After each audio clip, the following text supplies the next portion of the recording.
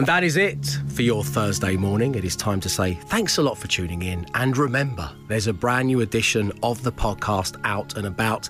And if we've achieved anything today, I suppose it's, does James Bond have a bath in the James Bond franchise? Yeah, it's been very Bond and bathing heavy, hasn't it? It's been peppered with that kind of debate. So, with that in mind, Matt, what do you think we should call the podcast? We've got I'm the host, why aren't I getting any of your filth? That was, I got sent a picture of a man in the bath and you were jealous. I should have said it.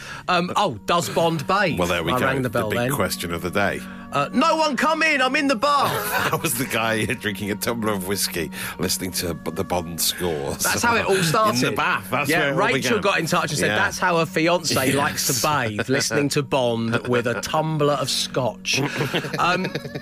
Let's do this for the proud stags of Field Mill. Ah, yes, a Mansfield Town reference on 5 words, yes. You don't have to download the podcast to guess which one of us said that. Dog's Body's debut. That was a word from Simon, who was playing today. Are you trying to teach me DT, Mrs. Robinson? That's your Bureau of Little Complaints. And this round is on my 12-year-old daughter. Yes, that's when I tried to buy a drink with her bank card. Yeah, but let's not dwell on that.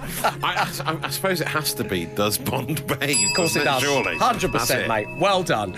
OK, that is the name of the daily podcast, available right now wherever you get your podcasts from. On the way, news on how we could make you a winner. Today's prize fund is £77,000. Wow. We'll be back with you tomorrow morning at 6 a.m. So until then, stay safe, stay entertained. Arrivederci.